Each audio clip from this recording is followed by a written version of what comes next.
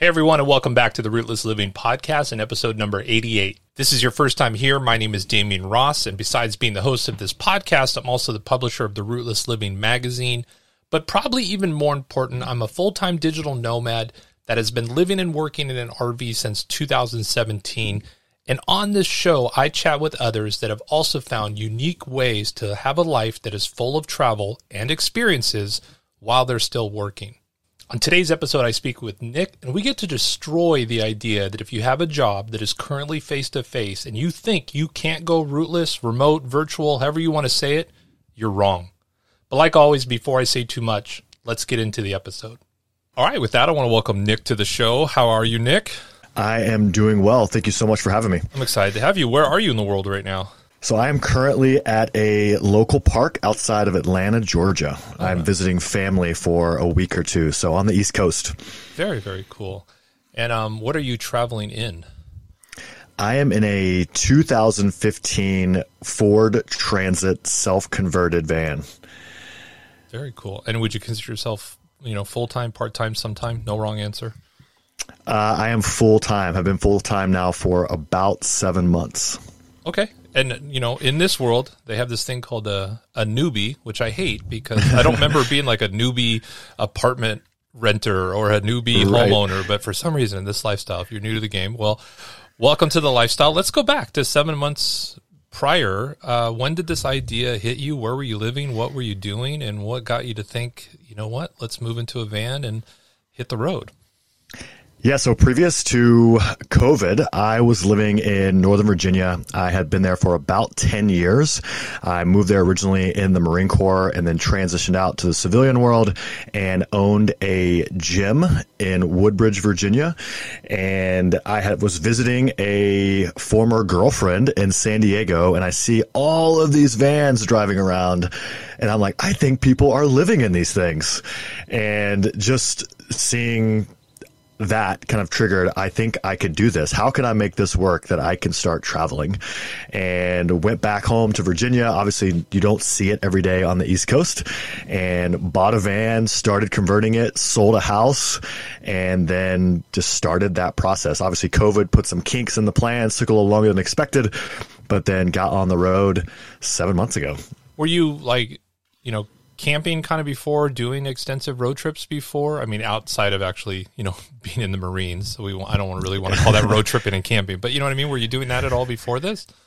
Yeah. So the year before I kicked off full time, I was doing 2 weeks here, a month here, and then transitioning back. Actually, when COVID started, we closed the gym in Virginia.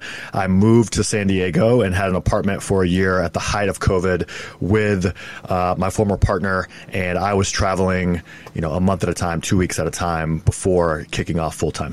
Okay, so it sounds like, back in the bricks and sticks life, you were like a physical trainer, and so your job was very face-to-face, so traveling all the time probably doesn't seem like in it. What are you doing kind of now that allows you to hit the road?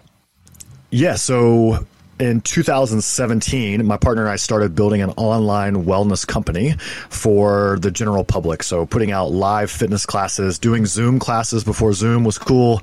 And over time, we had been working in the local school district. We transitioned that online program to focus on the mental, physical, and emotional wellness of educators and students. So now we are Teacher Fit and Advocate, which are both online wellness companies, and we partner with almost 400 schools in 5 countries to provide mindfulness and meditation, fitness classes, yoga classes, and nutrition coaching on a daily, weekly basis to educators and students. Was this a big part of your life, obviously, before launching this business? Is this something you've been doing for a while back in Virginia? Yeah, so I transitioned out of the Marine Corps in 2013 and immediately went into the fitness industry. I worked as a general manager at a CrossFit gym and then opened our own personal training and CrossFit gym. And we ran that for 6 years. And we got to a point that the online business was growing larger than the revenue profit that we were bringing in from the brick and mortar business. So with COVID kicked off, we decided, hey, this may be a good time to transition out of owning a physical location. And we made that transition, and I had already bought the van and converted the van, and I was ready to hit the road and start traveling. Did you have any experience before doing that kind of stuff, converting a van, or or is this all new to you? Absolutely new. There were many hours staring at the empty walls of the Transit and watching plenty of YouTube videos to figure out one piece at a time.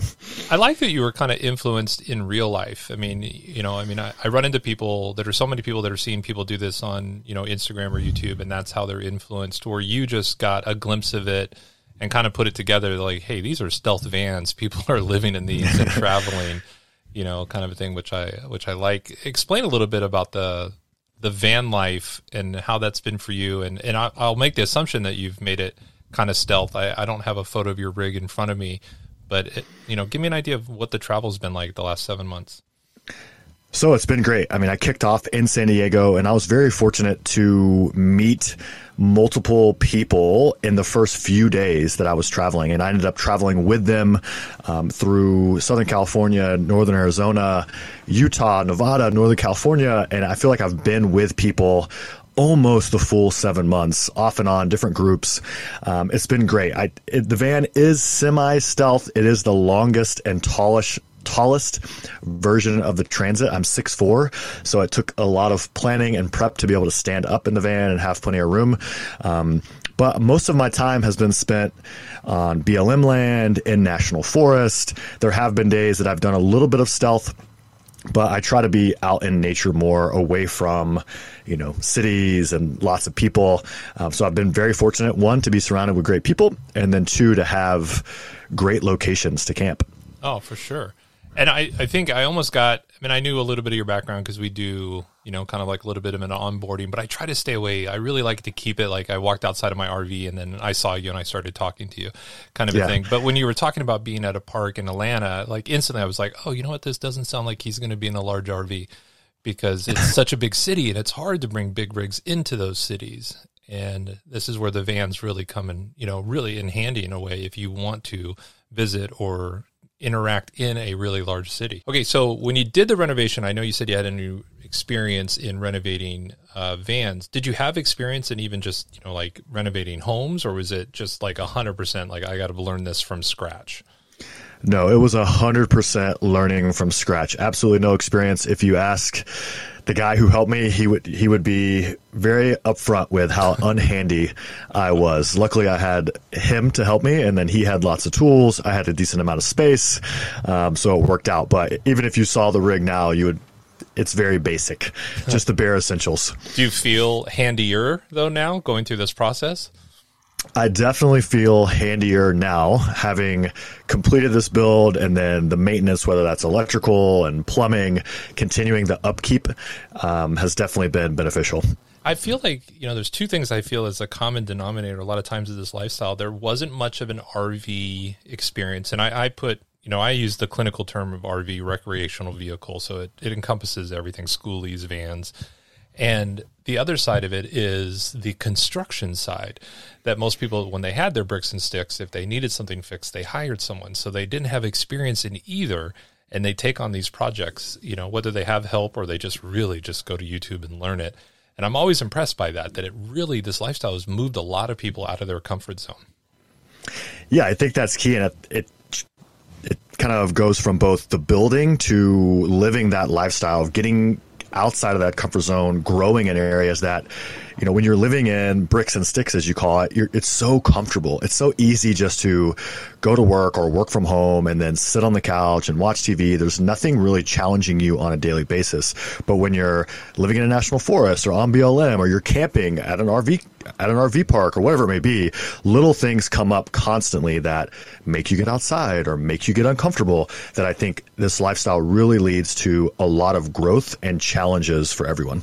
Yeah, I also think too, and tell me what you feel like, when it comes to the hobby stuff, like that I just never did, and I lived in Southern California and there's no excuse not to, but when I got in this lifestyle, it was so much easier to transition from work to kayak or work to hike or work to being outside, where in the bricks and sticks model, by the time I got home, I didn't want to go out and do those things. And I wasn't out in those things. It to take effort. Like I always remember in Southern California, I had to hike to the start of the hike because of how hard it was to find places to park. And I'm like, this is stupid. I just did 2 miles of hiking to get to the start of a 1 mile hike.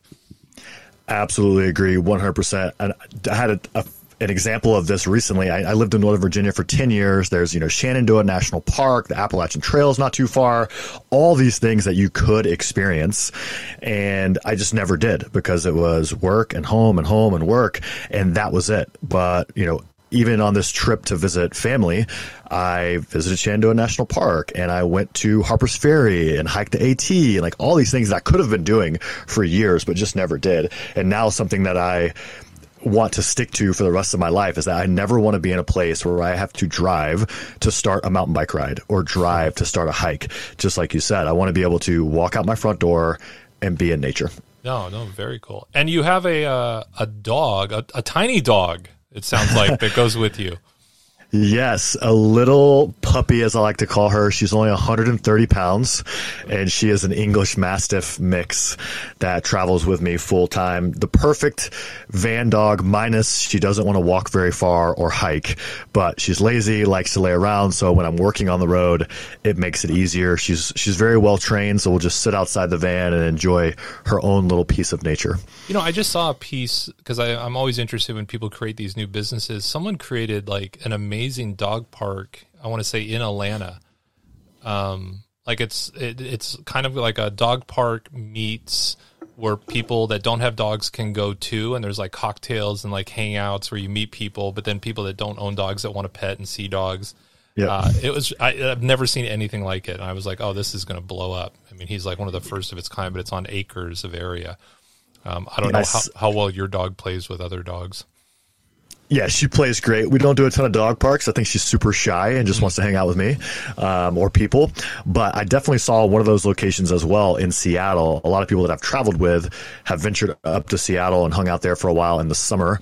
And there was one of those there that they would go there. Dogs can play. You can have a drink. It's like a brewery cocktail / dog park. I definitely think it's a cool idea. Without a doubt. Now, only 7 months on the road. Are you keeping like a state collection? Do you know how many states you visited and mileage? Are you doing like that kind of notes on that stuff? Or is it just really like, you know what, I'm just going where I'm going? I'm more of just I'm just going where I'm going. I'm trying to keep a journal of photos. I have a journaling app on my phone that I save photos from each stop and location. But other than that, I'm not keeping too close of tabs. Gotcha. Yeah, we just finished the 48, and I'm really glad we finished it because we were like 45 forever, and people would be like, what states have you been to? And I'm like, I don't know. I feel like I've been to all of them. Yeah, we'll have to go over to the coloring book. It's easier to say which ones I haven't. Let's do that. Right, exactly. So funny. Okay, well then let's talk about, how has the build been? I always, I feel like, when you make it yourself, there's good in the sense that that went into it, but has it been holding up for you in the 7 months on the road? And did you design it in a way that now you've been on the road 7 months, you're like, dang it, I wish I would have done this? Or is everything pretty much, how you planned it and you're enjoying it? Yeah, with regards to holding up, it definitely has held up almost pretty much better than I anticipated. Early on, we had the little things we had to work out. There was leaking around the windows that we installed, and, the batteries weren't hooked up correctly, little things like that we were able to fix. The biggest thing that I've had after, months and months of driving on national forest roads and BLM lands, cabinets were starting to get loose and fall off that we've had to reattach with stronger anchors. And then I just reworked my battery setup to have 300 amp hours of battery and then connecting them to the alternator. That's been a huge benefit. So when I'm driving, they're charging. I'm not sure where you guys were this summer, but up in the Pacific Northwest and into Montana, I had an experience where I think I was traveling with 3 or 4 other vans heading towards Glacier National Park, and the smoke was so bad that we were getting little to no solar charge for days at a time, and I had no other way to charge my batteries other than solar. So I now have a isolator where I can charge when I drive. So little things like that I've been able to add and improve, but overall, the bed, the kitchen area, the benches, they've all held up pretty well. And it's impressive too at 6'4". I'm 6'6", and obviously I gravitated towards the fifth wheel because of, just kind of the height restrictions. So it is nice to hear. Do you think are you like right there at 6'4", or do you think someone like me at 6'6" could still make it work? I think you could make it work. You definitely have some head touching in areas. I think this vehicle is 6'6", but I insulated the ceiling and the floor, so it cut it down to 6'4". If I get close to the front where the driver's seats are, my head definitely touches, but back in the main living space, I have a maybe half an inch of clearance, so you'd be pushing it. I gotcha. And have you done any traditional campgrounds? I mean, I know a lot of what I will refer to as van lifers or vanners, they stay away from it, but have you done any?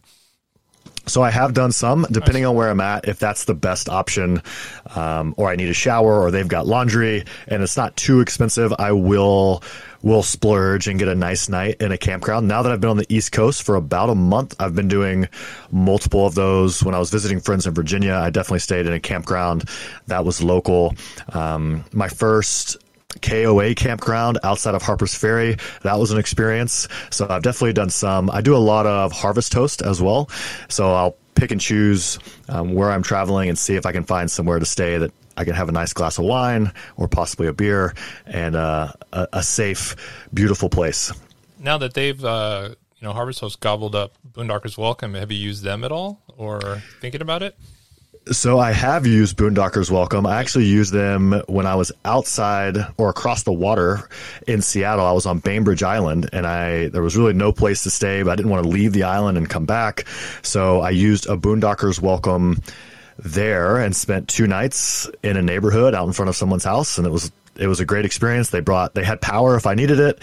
They offered food and desserts and all kind of stuff. So it was actually a really nice experience. Yeah, it's been some of my best stays, getting out of the, besides boondocking is probably obviously like real boondocking is top, but then being able to just be out on someone's property, a farm or whatever, and just getting back to the hospitality side of, knowing your neighbors, it's been great. What's been your kind of budget then, in a sense of, just for campgrounds, it's got to be hardly anything compared to what you used to pay in rent. Yeah, living in Northern Virginia and then San Diego, rent was definitely a major expense in my life, somewhere between $2,000 and $4,000 a month for absolutely nothing with regards to a space. But now, yeah, traveling, boondocking most of the time, the budget with regards to that has been very minimal. I don't like to spend more than $30 on a campground. Right. And I think most places you can find somewhere that's, below that. And then if it's only one night a week or maybe 2, if that, I'm able to keep a budget that's pretty well maintained. I guess one thing too that I think that's really interesting with the van life is if you really did need, let's say, a break, renting an Airbnb is really easy because most of those places will have a driveway where you can pull the van in too, which is a lot different than a 42-foot fifth wheel.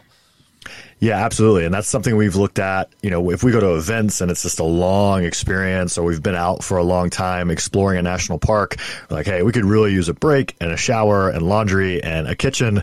A group of us will do an Airbnb for a night or 2, and there's typically plenty of room to park. So that's definitely a convenience that we have in a smaller vehicle. What has been the transition like from even smaller apartments to a van? You're going from, I got to assume the square footage is what, 8 feet by however long? You're probably 150 square feet total? Yeah, something like that. It's definitely not much. I have been constantly downsizing for the past few years, wanting to live a more minimal life, wanting to focus on building experiences, using my income to get bikes or surfboards or whatever it may be, as opposed to buying just stuff. So getting rid of a bunch of stuff was obviously a big part of this transition, but then I like to follow the weather as well. So I never feel like I'm completely stuck in the vehicle. Over 7 months, I think I've maybe experienced 4 to 5 days of rain, and some of that has been recent on the East Coast. So I've been very fortunate that I can open the door, I can get outside. Georgia, the puppy, can sit outside, so we don't necessarily feel very cramped. I'm excited to see what the winter brings and how that plays out. But I've really enjoyed having a small space and not feeling like I just have all this stuff in my possession that I don't need. It is really kind of, there are people here that don't understand how freeing it feels to get rid of a lot of stuff. And I still have a little bit of a like a hoarder when it comes to gadgets. Like I still like buying my gadgets, but I think everything else in my life has been, I think we used to have 30 coffee mugs in the house. Right. I have never had 30 people over at one time to drink coffee, kind of a thing. Yep. Are you experiencing that kind of freedom, not having all the things to worry about constantly? Absolutely. And even as simple as I don't have all of this random food in this huge refrigerator that, we don't have anything to eat because I can't make a choice. You can buy specifically what you're going to eat for the next 5 to 7 days, however much food you can store in your vehicle. And it makes it easy. Little things like that, definitely don't need 30 coffee mugs. I've got enough for, plates and silverware that myself and maybe one guest can have. But if you want to come experience my van and have dinner, bring your own plate and cup. And I think that bodes well for everyone that's coming, because I think we're all in the same boat. I think my dream hoarding, if I was going to be a hoarder, would be toys. So, mountain bikes, road bikes, surfboards, paddle boards, all those things. But other than that, and it's hard to do in a van to have all that. Without a doubt. But that would be the dream. Do you have a time frame for this where it's just full time and this is your only means of living, or is it, I'm just going to keep doing it until I don't want to do it anymore? Yeah, I'm just going to keep doing it. I don't have any sort of restrictive timeline. The benefit of being able to work online is obviously a plus. So I don't want to limit myself and say, hey, I'm only going to do it until, January of 2023. I want to see what happens, where the road takes me. Hopefully I can do some international travel as well. I mean, that's my big thing with this, is just getting out, traveling, seeing new places, meeting new people, and having that experience. And it's like, for me, I'm in that kind of I'd love to have a homestead and working towards that, but then always be able to, do wheels up in 30 minutes. I mean, not in a weird kind of prepper way, but, just where there's that part that I've never had in my first 45 years of life. I never had where if I wanted to go on a road trip, it would take a lot to get a road trip together, where now I just want to keep that. With a van, I could see almost everyone. I feel like the ones that come off of full-time, they still keep the van even though they buy a place, because then they still want to be able to just, do 4-day trips as opposed to, full-time trips. Right. And I definitely think that's my mindset. I think in a year or so, I would like somewhere to call home, whether that's, a piece of property or, whatever that looks like. I have no idea. But the dream would be a small piece of property with a tiny home and a huge garage full of toys that, if you need to go home and just relax and recoup, you can do so. But then, like you said, in 30 minutes or less, I can hop in the van, pick whatever toys I want, depending on where I'm going, and I can head out for a week or 2 weeks, but then have that safety, security, comfort to go back home to. Without a doubt. Let's get back to really quick to the work too, because I know we jumped into it and out of it. How was that transition for you? I mean, I would think that, with a history of working face-to-face, then, obviously kind of being pushed because of what was going on with COVID, but then creating a really kind of cool business out of it where you're not face-to-face anymore. How has that transition been for you and for the business? Yeah, originally it was really tough. I mean, I went from, 10 years of working inside of a gym, seeing 150, 200 clients each day in group classes and having those friendships and that interaction, to really no face-to-face interaction for all of, March 2020 through February of 2021. And it was really challenging on a social level. I love meeting people. I love having that connection, that communication, and sharing experiences with people. So that was really challenging. But with regards to the business and on a business level, it's been great. Having the ability to expand our impact. We were working in our local school district and impacting, our 150, 200 members in the gym, but now being able to expand to a point where, we're working in schools in the U.S., Australia, Canada, New Zealand. We have our first school in Lebanon that we're working with students for mental health. Just having the ability to expand through the use of technology has been rewarding to me just as a human, but also exciting to see and watch from kind of a spectator's point of view and seeing what schools are doing with our program. Are the U.S. schools really open to it? I mean, I feel like we need, and obviously I can't speak for every other country, but we need more mental health and physical health for our kids more than ever. And, are they open to it? Are the kids open to it? How's that been going? So it's been going really well. That program just officially launched this school year, and we've already got, I think, close to 10,000 students that are using it daily. There are so many people that are open to it, but I think like a lot of other things, there's a lot of talk about it and a lot of, lip service played to, we need to focus on mental health and emotional well-being and all of these things. But when it comes down to actually making the hard decisions and saying, hey, we're going to make this a priority, both in time, in budget restraints, a lot of people just don't follow through because it's sexy to talk about mental health right now, especially with students. But when it comes down to actually putting in the work, putting the money towards making it happen, a lot of those people fall off. So it's a constant struggle. We partner with school counselors to be kind of the point of impact for our students. And 9 times out of 10, they love the program. They want to start it. And then 2 weeks later, we hear we can't make it work. We'll be in touch as soon as we find money, or we'll be in touch as soon as our principal takes the time to look at what we've presented. Those things happen constantly. And I agree with you that we definitely need it more than ever. The program stemmed from myself. I still mentor a lot of the students that I worked with 5 or 6 years ago in a middle school after school program. And during COVID, they had been out of school at home alone for over a year. And when I would ask them, hey, who else do you talk to besides me? Do you have access to your school counselor? Do you have access to any sort of student advocate from your school? And the answer was always no. I get an email from my school counselor about classes, or I get an email about this, but there's actually no human-to-human contact with someone that can be an advocate for them. And if they're at home alone because their parents are working and they have nowhere to go, obviously that's a missing point and a point of crisis for those students. So that's where the program stemmed from, and hopefully we're making a difference. Yeah, I feel like, this program sounds like obviously it's much needed. And one, as a parent, when my kids were in school and they came back and said, hey, they're adding this, I'd be really excited about it. As much as all the programs that I think that I were involved when I was in high school that are gone now, from the arts to like home ec to finances to, how to work on your car, how to work with wood. We've removed all that stuff, and it's just all real heavy academics now. And, that's not just going to be for everyone after high school. And I think it's funny too, that a lot of times with this, it becomes a parent issue, where it's well, your parents should be teaching you about mental and physical wellness. What if your parents are, alcoholic, bipolar, how are they helping you?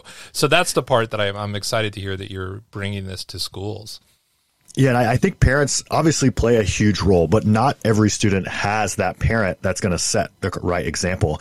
And if we're asking or mandating that students be in school from 7 a.m. to 3 p.m., 5 days a week, obviously we're taking a lot of their time. Why are we not using that for true life development, mental, physical, and emotional wellness? If you look at adults across the board, where they struggle, mental health, physical health, financial help, all those things where people really struggle as adults, we don't cover at all in school. We teach them math, we teach them science, we teach them history, all these things that we can now ask Alexa what the answer is, but we can't ask Alexa why we're depressed. So how can we give students the tools to actually carry them through their young years into adult life, so they're set up for success to be healthy and happy adults? And we're not answering those questions because they're hard questions, right? They're not easy to answer, so we avoid them and just throw money at the simple answers. Yeah, no, I agree. And it's funny too, when you look at schools. I remember when I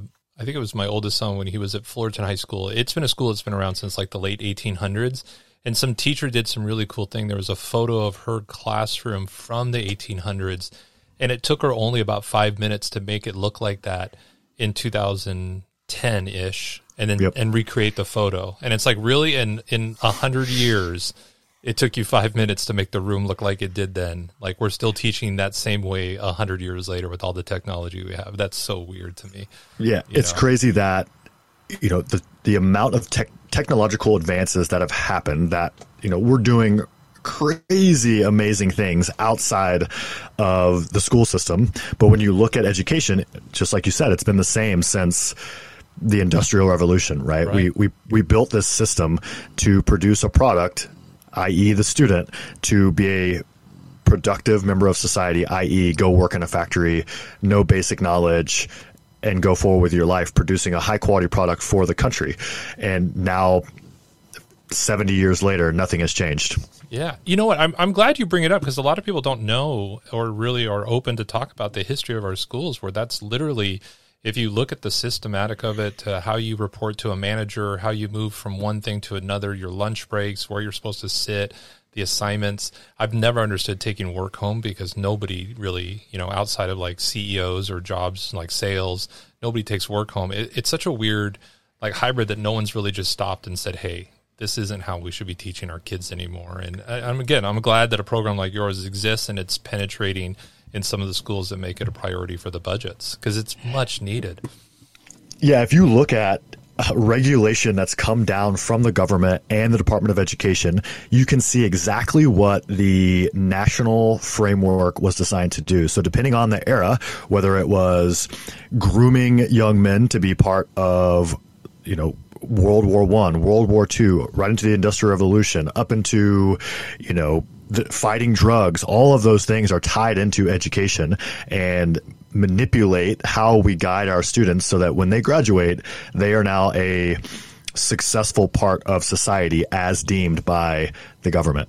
Right. And it just continues to do that, and it's not focused in the right direction. Yeah, because what's amazing, too, that it's been part of this podcast is people that have degrees are doing stuff today that has nothing to do with their degree.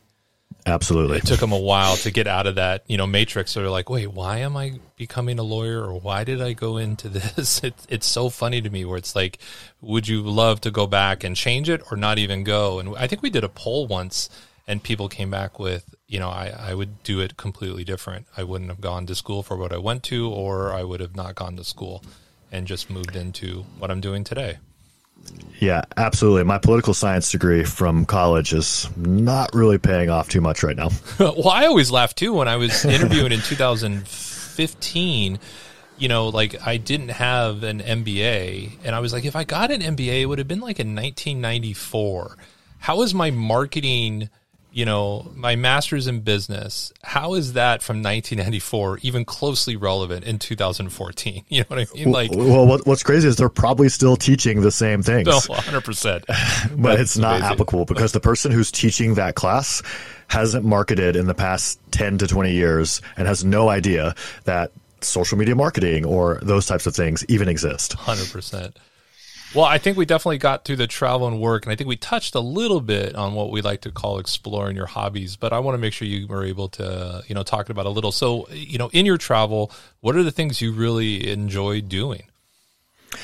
Yeah, so I'm all about outdoor activities. I prioritize, obviously, my health and wellness. So I love going on hikes and trail runs, mountain biking, road biking, paddleboarding.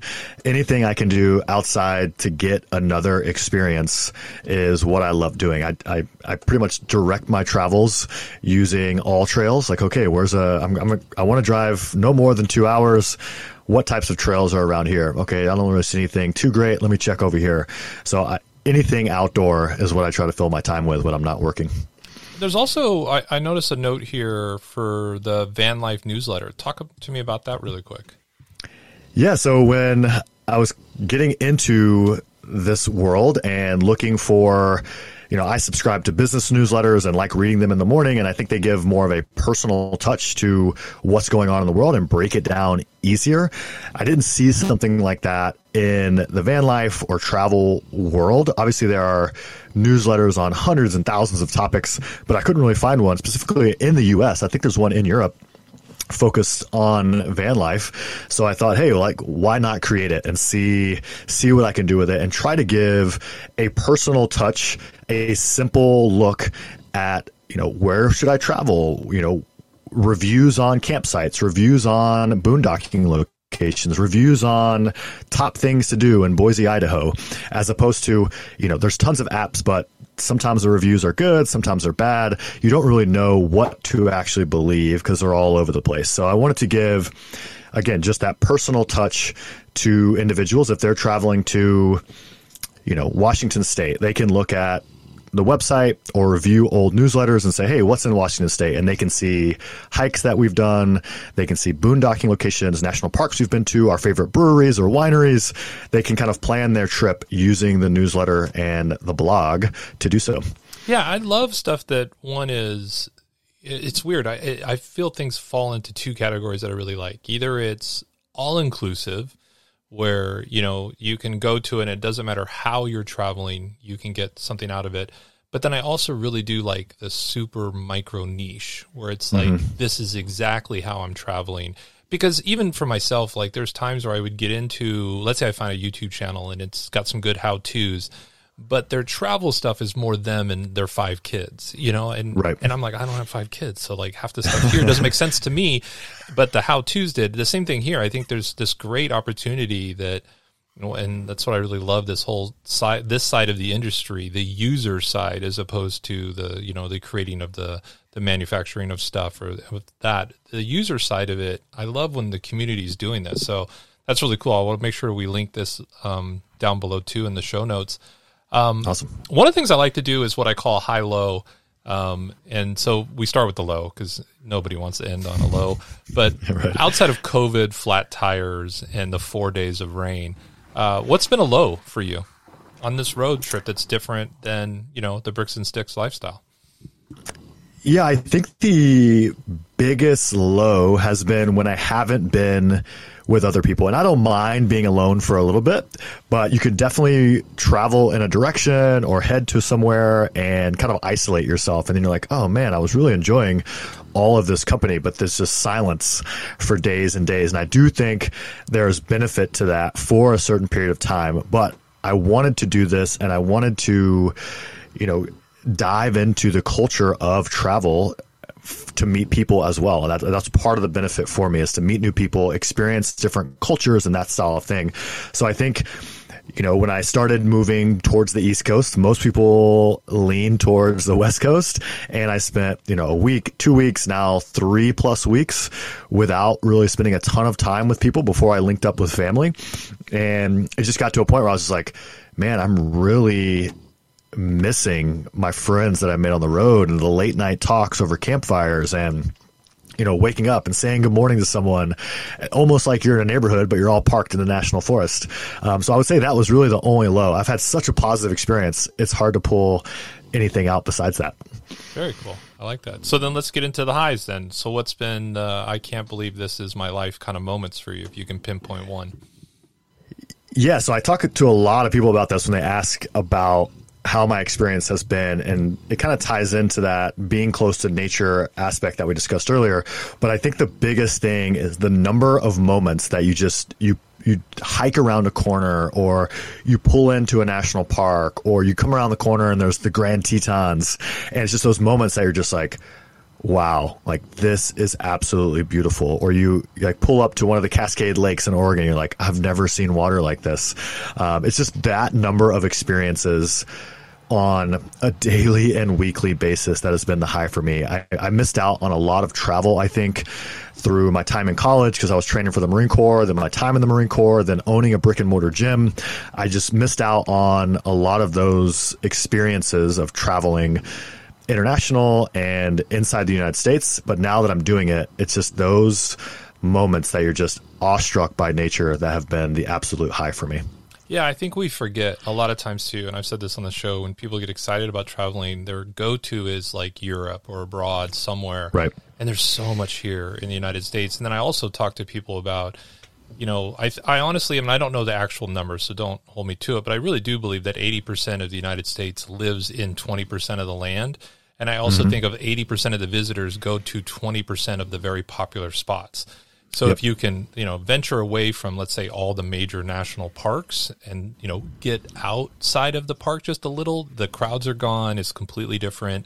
And you still see a lot of the beauty. It's not to say not to go to national parks, but they can get very crowded for sure.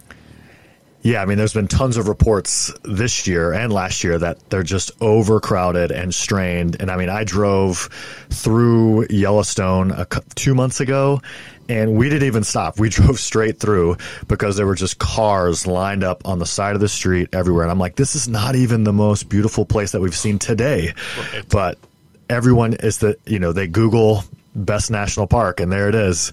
And they just go to it when you can literally drive another hour outside of the park and be alone or a small group and see things that are just as beautiful. Yeah, I think it was like Shipwreck Mountain in Utah or something where I knew everyone was turning left to go there, and I looked to the right. I'm like, that mountain looks just like that mountain. It's just that Right. one's not called Shipwreck. I mean, maybe it doesn't have that little look to, if you look at it with your eyes squinted from the right, it looks like a shipwreck, but it's the same Right. mountain. Like, just go over there. You'll enjoy it so much. That's awesome. Where can people find you? I know we talked a little bit about vanlifenewsletter.com, but where can people find you if you are creating content on a personal channel somewhere? And then, your business side, if they're like, oh, I want that for my kid's school, how do they, give me all the 411. And remember, folks, I'll write this all down below in the show notes, so you don't have to try to write it down, but he's going to let you know, and then I'll make sure that it's in the notes so you guys can click and find it. Yeah, so my probably the best way to follow me or find anything with regards to me is on Instagram. It's nick.traveling. And most of that is just photos in nature that I think are awesome and I want to share. Other than that, with regards to the business, Instagram is teacherfit.studentfit. And all the information is on there. You can follow the link that's on the Instagram page. Teacherfit.com is the website. And if you have any questions, don't hesitate to reach out. We're on that platform all the time. And then Van Life Newsletter on Instagram and vanlifenewsletter.com. Awesome. I'll link it down below. Nick, thank you so much for making time to come on the show and hang out and share your story. I really appreciate it. Thank you so much for having me. It's been great. Well, another great episode. A big thank you to Nick for coming on the show. And if you want more info on all the amazing things Nick is doing, just click on the show notes in your podcast player to connect with him and let him know that you heard about him through the Rootless Living podcast. Also, just a friendly reminder, if you're enjoying the Rootless Living podcast or the magazine, make sure to let your friends and family know by sharing us on your favorite social media channel. It's a really big help in getting the word out. And if you use the hashtag Rootless Living over on Instagram, we're going to share it as well. And like always, if you think you know someone that would make a good guest or that guest might even be you, please send us an email at podcast@rootlessliving.com and let's see if we can help tell your story. Until next week, stay rootless.